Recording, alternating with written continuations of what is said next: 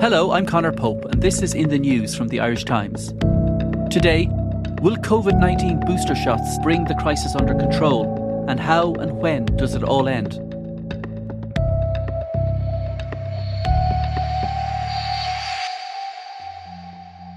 Simon Carswell is the Irish Times public affairs editor and has been covering this story since the very start. Simon, can we start with NPHET? In its view, where are we now when it comes to the fight against COVID? Well, in NPHET's view, we're very much in the midst of a fourth wave of the coronavirus pandemic. If you look at the figures and where we're at now, we've been over 3,000 daily cases for the last week, and that's up about 50% on the previous week. Hospital numbers, we're in and around the 500 in hospital mark, which has kind of been bumping along that figure for about a week or so. And then the numbers in ICU, again, have been hovering around the same figure of between 70 and 90. So the figures in terms of hospitalizations are quite stable. But what's left us in a kind of strange position at this point in the pandemic is there's uncertainty. There's uncertainty around the effect of the vaccines and waning immunity. There's uncertainty around the benefits that the booster program is bringing. And where previously NPHET told government late last month in October, they said, we're expecting this to peak kind of around mid-November. And what they've said since then is that we don't really know when it's going to peak because the cases remain to be so high. And what's adding to the uncertainty is previously they would have said in earlier waves of the pandemic, you're talking about for every 1,000 cases, 35 to 50 people would end up in hospital. But it's not at that level now because of the benefit of the vaccines. But they're not really sure what might happen because the case numbers keep bumping along at a very high level. And how does the government view the state of play at the moment? Well, the government, like NPHET, it should be stressed, they don't want restrictions. They don't believe we're in a place to reintroduce a lockdown or any further restrictions, but they would be concerned at the high level of cases. Across the wider community, there is this definite frustration and impatience that the end of the crisis doesn't seem to be in sight yet. Is that mood shift amongst the general public likely to shape how those in power are thinking as we head towards Christmas? Well, I think there's definitely a sense of frustration out there that people thought, well, you told us to get vaccinated. We got vaccinated. 93% of the adult population have been vaccinated, which is a phenomenal success rate for the vaccination program. So you can understand why the public would be frustrated that having followed that advice, case numbers are still rising and they're still being told to take all these public health measures. So that will feed into the frustration. But we're approaching Christmas where there's obviously much more socialising. Cases are still extremely high running into November, and NPHET have said they're very worried about that. That's going to be a challenge to get that down to a level that they're comfortable with as we head into that very busy Christmas period with socialising. So very uncertain time, a lot of concern out there, and it's to look towards what can we do? What are the tools available to us to suppress this fourth wave? One of the main tools that people are talking about is boosters, and they're being rolled out already for some groups of people as their immunity against COVID-19 starts to wane. You've spoken to a couple of experts for us to help us make sense of these questions. Those experts are immunologists Dr. Christine Loescher of Dublin City University and Professor Kingston Mills of Trinity College in Dublin. We'll hear from them in a minute, but first, can you set the scene around the booster programme? Why do we need boosters? Well, we knew that the vaccines were very effective against severe disease, and that's still the case. They're holding up very, very well against severe disease. So if you do get COVID and you have been vaccinated, you are very unlikely to end up having to go into hospital, which is a very good thing and really points to the success of the programme. But there is waning immunity, and the scientific evidence is there that immunity starts waning from between 3 and 6 months. It goes from initially about 95% down to 50%, and the view is that boosters brings it back up again. We spoke to immunologist Professor Kingston Mills. Yes, there's very good data that has come out of Israel recently, and also some data from the US, showed that the efficacy of the vaccines, that was the Pfizer vaccine in Israel, dropped as low as 50% after 6 months, but that was boosted back up to 95% when they gave a third dose of the Pfizer vaccine. So in Israel is really working the boosters. Also some evidence coming out of the UK and the US showing that you can really enhance the antibody response by giving a third dose of the vaccines, not just in older people, but in all age groups. So if people do get booster shots, do we know how long they'll be immune from COVID-19 as a result of them? Well, the early evidence would suggest that the benefit of the booster doses could be longer than the primary vaccination doses. We spoke to Christina Losher about that very issue. The latest research has shown that when it comes to boosters, that the boost from the third dose is so good that it's likely that it's going to last for the next couple of years. So it's going to last probably longer than the first couple of doses that we've had. So there's very kind of positive indications that if we boost now, we will be covered into the future. I suppose the key question is whether or not we'll be covered if new variants arise. Who's eligible for the booster shots today? Right now, the booster program is focused at the people who are most vulnerable. These are the people who potentially, if they catch COVID, could end up in hospital. And that's everyone over 60. That's people with weakened immune systems, and that includes people under 60. And then most recently, healthcare workers have been included. So in all, there's about 1.3 million people in the population who are currently being targeted for booster programs. It's been rolled out already to the 80 plus, that's underway. And now they're moving down through the different age groups, the younger age groups, the 70 pluses, the 60 pluses. And the healthcare workers then are the most recent group to be added. Do experts like Kingston Mills think that a broader booster programme is a good idea? Yes, people like Kingston Mills have said that, yes, boosters are the way to go. The approach we need to do is to boost everybody. I mean, we're already seeing the benefit of boosting in the nursing homes, because the numbers started creeping up again in the nursing homes a month or two ago, and they went in and boosted, and now the numbers have dropped again. You know, if the authorities here just get on with it and boost and agree to boost everybody, I think that would be a big additional benefit. We know that the booster shots work, and there's a huge amount of data internationally suggesting that they really increase the effectiveness of the vaccines. But there seems to be a real reluctance to simply roll out booster shots to everybody in Ireland. And they've done that in Israel, and then in the UK, boosters are being given to everyone over the age of 50 if they want it. So what's behind the reluctance in Ireland to move faster on a wider booster programme? Well, that's a good question. And it's from government's perspective, they find it difficult to understand why the scientific and public health advice isn't to roll out the booster programme more widely. And I think there's a frustration to a degree in government that we're not moving faster to roll it out to more of the population. There was some frustration in government at the very slow decision that was taken by the National Immunisation Advisory Committee not to roll out to frontline healthcare workers more quickly, given the huge numbers of staff in the health service who are out sick as a result of COVID. But on the other side, there is a reluctance to make a quick decision without looking at the scientific data to roll out a third dose to more of the population. NIAC has to bear in mind other considerations. It's a major health decision and public health decision to tell government, we recommend that you give a third dose. So while the international evidence might exist, they have to look at the data as it affects our own population. They have to look at the effect of if we agree to immunise populations. And of course, you know, looming over all of these kind of decisions is that we live in a very litigious society. We've seen in the past decisions have been taken to vaccinate people, and those vaccines have resulted in issues for the people who have taken them. Thankfully, the number of adverse side effect cases in the COVID-19 vaccines are very, very small relative to the huge number of vaccines that have been given out. But the view in government is it's really just a matter of time before the decision is made to roll out the vaccines to a much wider part of the population. And what about NPHET, who advise the government? Where do they come down on boosters? NPHET is wanting to go slow.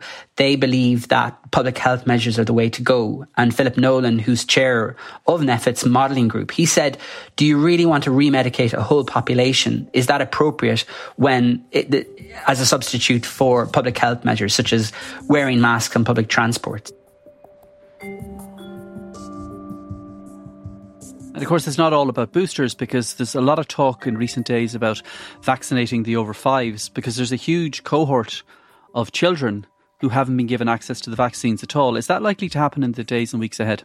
Well, it's definitely going to be looked at. And I think the view in government is that it's not going to happen this year. It may not happen until next year. But if you do look at the figures, some of the highest case numbers are in that 5 to 11 age group, in that a population of primary school going children.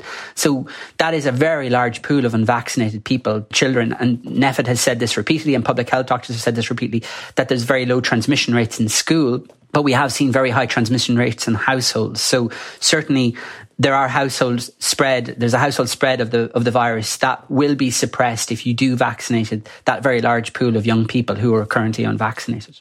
I think that'll have a massive impact in that we do have at the moment about 1 million kids that aren't vaccinated, and it is impacting in terms of the virus this winter is going to ping pong around groups of people that aren't vaccinated, and that's going to be a real breeding ground for the virus this winter, particularly as we move more indoors. So I think that's a really important move. I'd like to see NIAC come out quite quickly after the EMA decision with an approval so that parents can have that choice. Of course, boosters and vaccines for children are all great as long as they work, but already the vaccine's effectiveness has been reduced by the emergence of new variants. Have we got a plan for what happens if a new and even worse variant appears? As the virus evolves and changes, there'll be a requirement for the vaccines to change. We spoke to Christine Losher about the developments in the field of vaccines. Messenger RNA vaccines are really flexible. Okay, so essentially it means that it's actually easier to tweak that vaccine than it is to make a whole new vaccine. They have tried to put a system in place where if a variant arises, they can tweak something very quickly and go into mass manufacture. So what they're doing at the moment is showing that they can tweak their vaccines to directly target a particular variant. And I think that will give us a lot of reassurance as we, further into the pandemic where new variants might arise. As well as the vaccines that have been rolled out, there are other treatments coming down the tracks, particularly one from Pfizer. Do we know where we are with those treatments and when they might be available? Well, those treatments are definitely a tool and a defence against COVID. Leo Varadkar's called them a new weapon in our armoury, and he's right about that. They're still some time off. They've yet to get regulatory approval. Merck's pill has been given the green light in the UK, but it's still being reviewed by the European Medicines Board, which we have to wait for approval from before it can happen here. And Pfizer has said it hasn't sought regulatory approval for its antiviral drug yet. So it's, I think, a case of months rather than weeks away, but it's definitely something that's there that can be used. If you look at it, vaccines are there to prevent us getting severely ill, and the antiviral drugs are there as if we do get ill, they're there to protect us again against severe illness. So it's again another way of fighting COVID and another way of living with COVID and getting back to some kind of normality. They're going to be a really useful tool in terms of people who haven't been vaccinated for certain reasons. They're going to be great for children who haven't been vaccinated yet because it hasn't been available to them. They're also going to be really good for people who have been vaccinated, maybe have an underlying disorder and are unlucky enough to get COVID and potentially might be looking at complications because they have an underlying disorder. Somebody maybe who's older, for example, or somebody who has a chronic condition. So they're going to be a useful addition. I think the most important thing here is that they're not going to be a replacement for vaccination because they're not going to control case numbers. They're not going to give us any long-term coverage. They are going to be treating an acute infection. So I think they're a good additional tool, but I don't think they're a replacement for vaccination or anything else that we're doing at the moment in terms of guidelines. I know that we haven't pre-ordered any of these drugs, unlike other countries who have already placed orders for these antiviral drugs.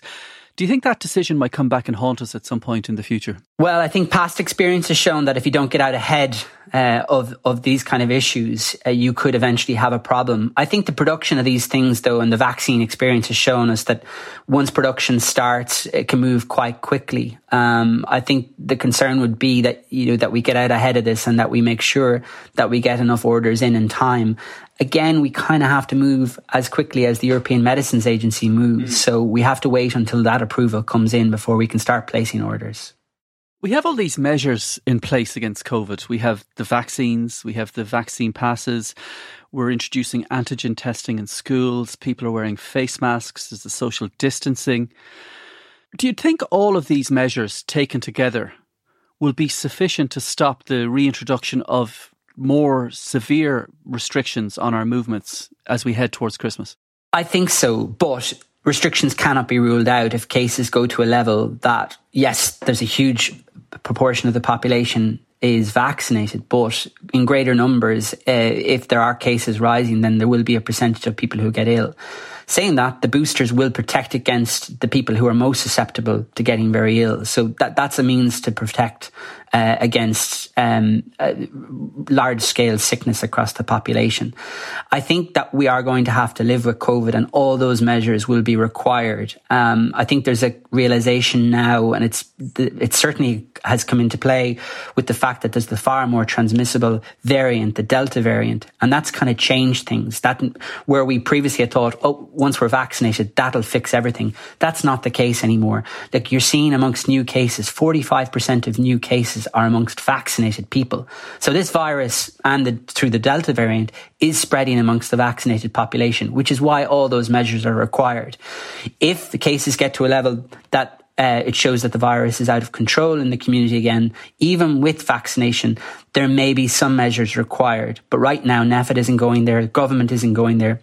They know the effect that restrictions have had on people's lives over an 18-month period, and they don't want to return to that. So they want to use every other measure possible. Dr. Tony Holan, the state's chief medical officer, has said that there is no one magic solution to this when I asked him about boosters last week. And the key to this is all of these measures collectively will help us live with COVID and hopefully try and get back to some sort of normality with this pandemic. Now, one of the big talking points of recent days has been the level of compliance in restaurants and pubs when it comes to checking the COVID passes. And I think a report from the ESRI said there was something like a third of restaurants and pubs hadn't checked those passes. What's happening there? And do you think it matters? Given that so many of us are vaccinated, does compliance when it comes to restaurants and pubs really matter all that much? Because there must be only a tiny percentage of the people who would be trying to go into pubs or trying to go into restaurants who would be unvaccinated. So is it just a box-ticking exercise? I don't think so. Again, I think it's another tool that you have to have measures in place to make sure that vaccine certs are checked. If you look at some of the data that's come out, NPHET said that last week, that the previous weekend, 1 in 4 people did not have their vaccine certs checked in pubs and restaurants. So there is a concern there. And you had Stephen Donnelly in recent days, the health minister, calling for urgent sanctions for businesses that are in breach of these COVID cert regulations. I think they're critical. Again, another tool in this fight to try and get the virus under control and to get us back to some sort of normality in society. And of course, the big question, the question that everybody, I suspect, wants answered, and it may be an impossible question to answer, is when does this all end? What's the best way for us to get out of the pandemic? Well, the experts are saying that there's still some time to go. It's a very, very difficult question to answer. It very much depends on the evolution of the virus. I mean, if the virus hadn't changed the way it does, I would say that we were back to normal now. One of the key, I suppose, issues that we have at the moment in terms of how long is this going to last is that we're coming into a winter. And when you come into a winter time, viruses have a field day in general. Okay, it's flu season, it's RSV season, and I think in the future we're going to say it's COVID season. So as we move indoors, viruses get a better chance to transmit. So I don't think we're going to be out of the woods anytime soon. Certainly not in the next 3 to 4 months as we move into the winter. What I do think is that as we've heard already just very recently that the booster program that was rolled out in the last couple of months to the over 80s and people over 65 in nursing homes is starting to impact on case numbers in those cohorts. So they are starting to decrease. I think if we can get the booster program rolled out in the next couple of months to everybody over the age of 60, and if that will likely reduce case numbers, if we can get our vaccine rolled out to younger children, that will impact on case numbers. And then we're facing into next year boosting everybody else. And I think that will put us in a very good position to be able to look forward as we kind of move into spring and summer where COVID may not be as rampant. I think we're looking at a lot more normality into spring of next year. But I think having those things in place, the boosters, the vaccination for children and broadening the booster program once somebody's had a vaccine within 6 months, I think they're all key things about returning to normality. That sounds pretty positive, right? We're facing into this difficult winter, but by spring, this whole nightmare could be coming to an end. Well, I'm not sure it's a case of it ending, but a case of us living with it and living with, the talk last year was living with COVID. I think that that's going to become more of a reality. And how do we live with COVID? And as the experts have pointed out, boosters potentially are a way of how we will live with COVID normally. Regular, like the flu jab, that you would get a regular boost to your immune system to protect against COVID. And the problem with COVID is that it changes. The virus naturally evolves and mutates, and it could get more transmissible. It could change. The variants could emerge that would escape the effectiveness of the vaccines and the protection that we get from the vaccines. So we need to keep watching very closely to see how this pandemic is changing. And we also have to be conscious of the fact that not everyone in the world has received vaccines. Not every country in the world has had the vaccination rates that we have had. And so that leaves the world more susceptible to new variants in circulation. And so while we can say it's important for us to boost our own population, the World Health Organization has said, well, you're giving out third doses to people that have already been in the queue and left the queue. And yet there are people in the queue that haven't even received a first dose. So those are all issues that arise in how we tackle this virus. It is going to be a worldwide fight. So the World Health Organization does have a point in saying that we need to look to vaccinate more people. But it's really a watch and see with how this virus behaves, how it changes and how it mutates. And unfortunately, that means that it won't be an end of COVID, but just a way of managing COVID as best we can. That's it for today. In the News, we'll be back on Friday.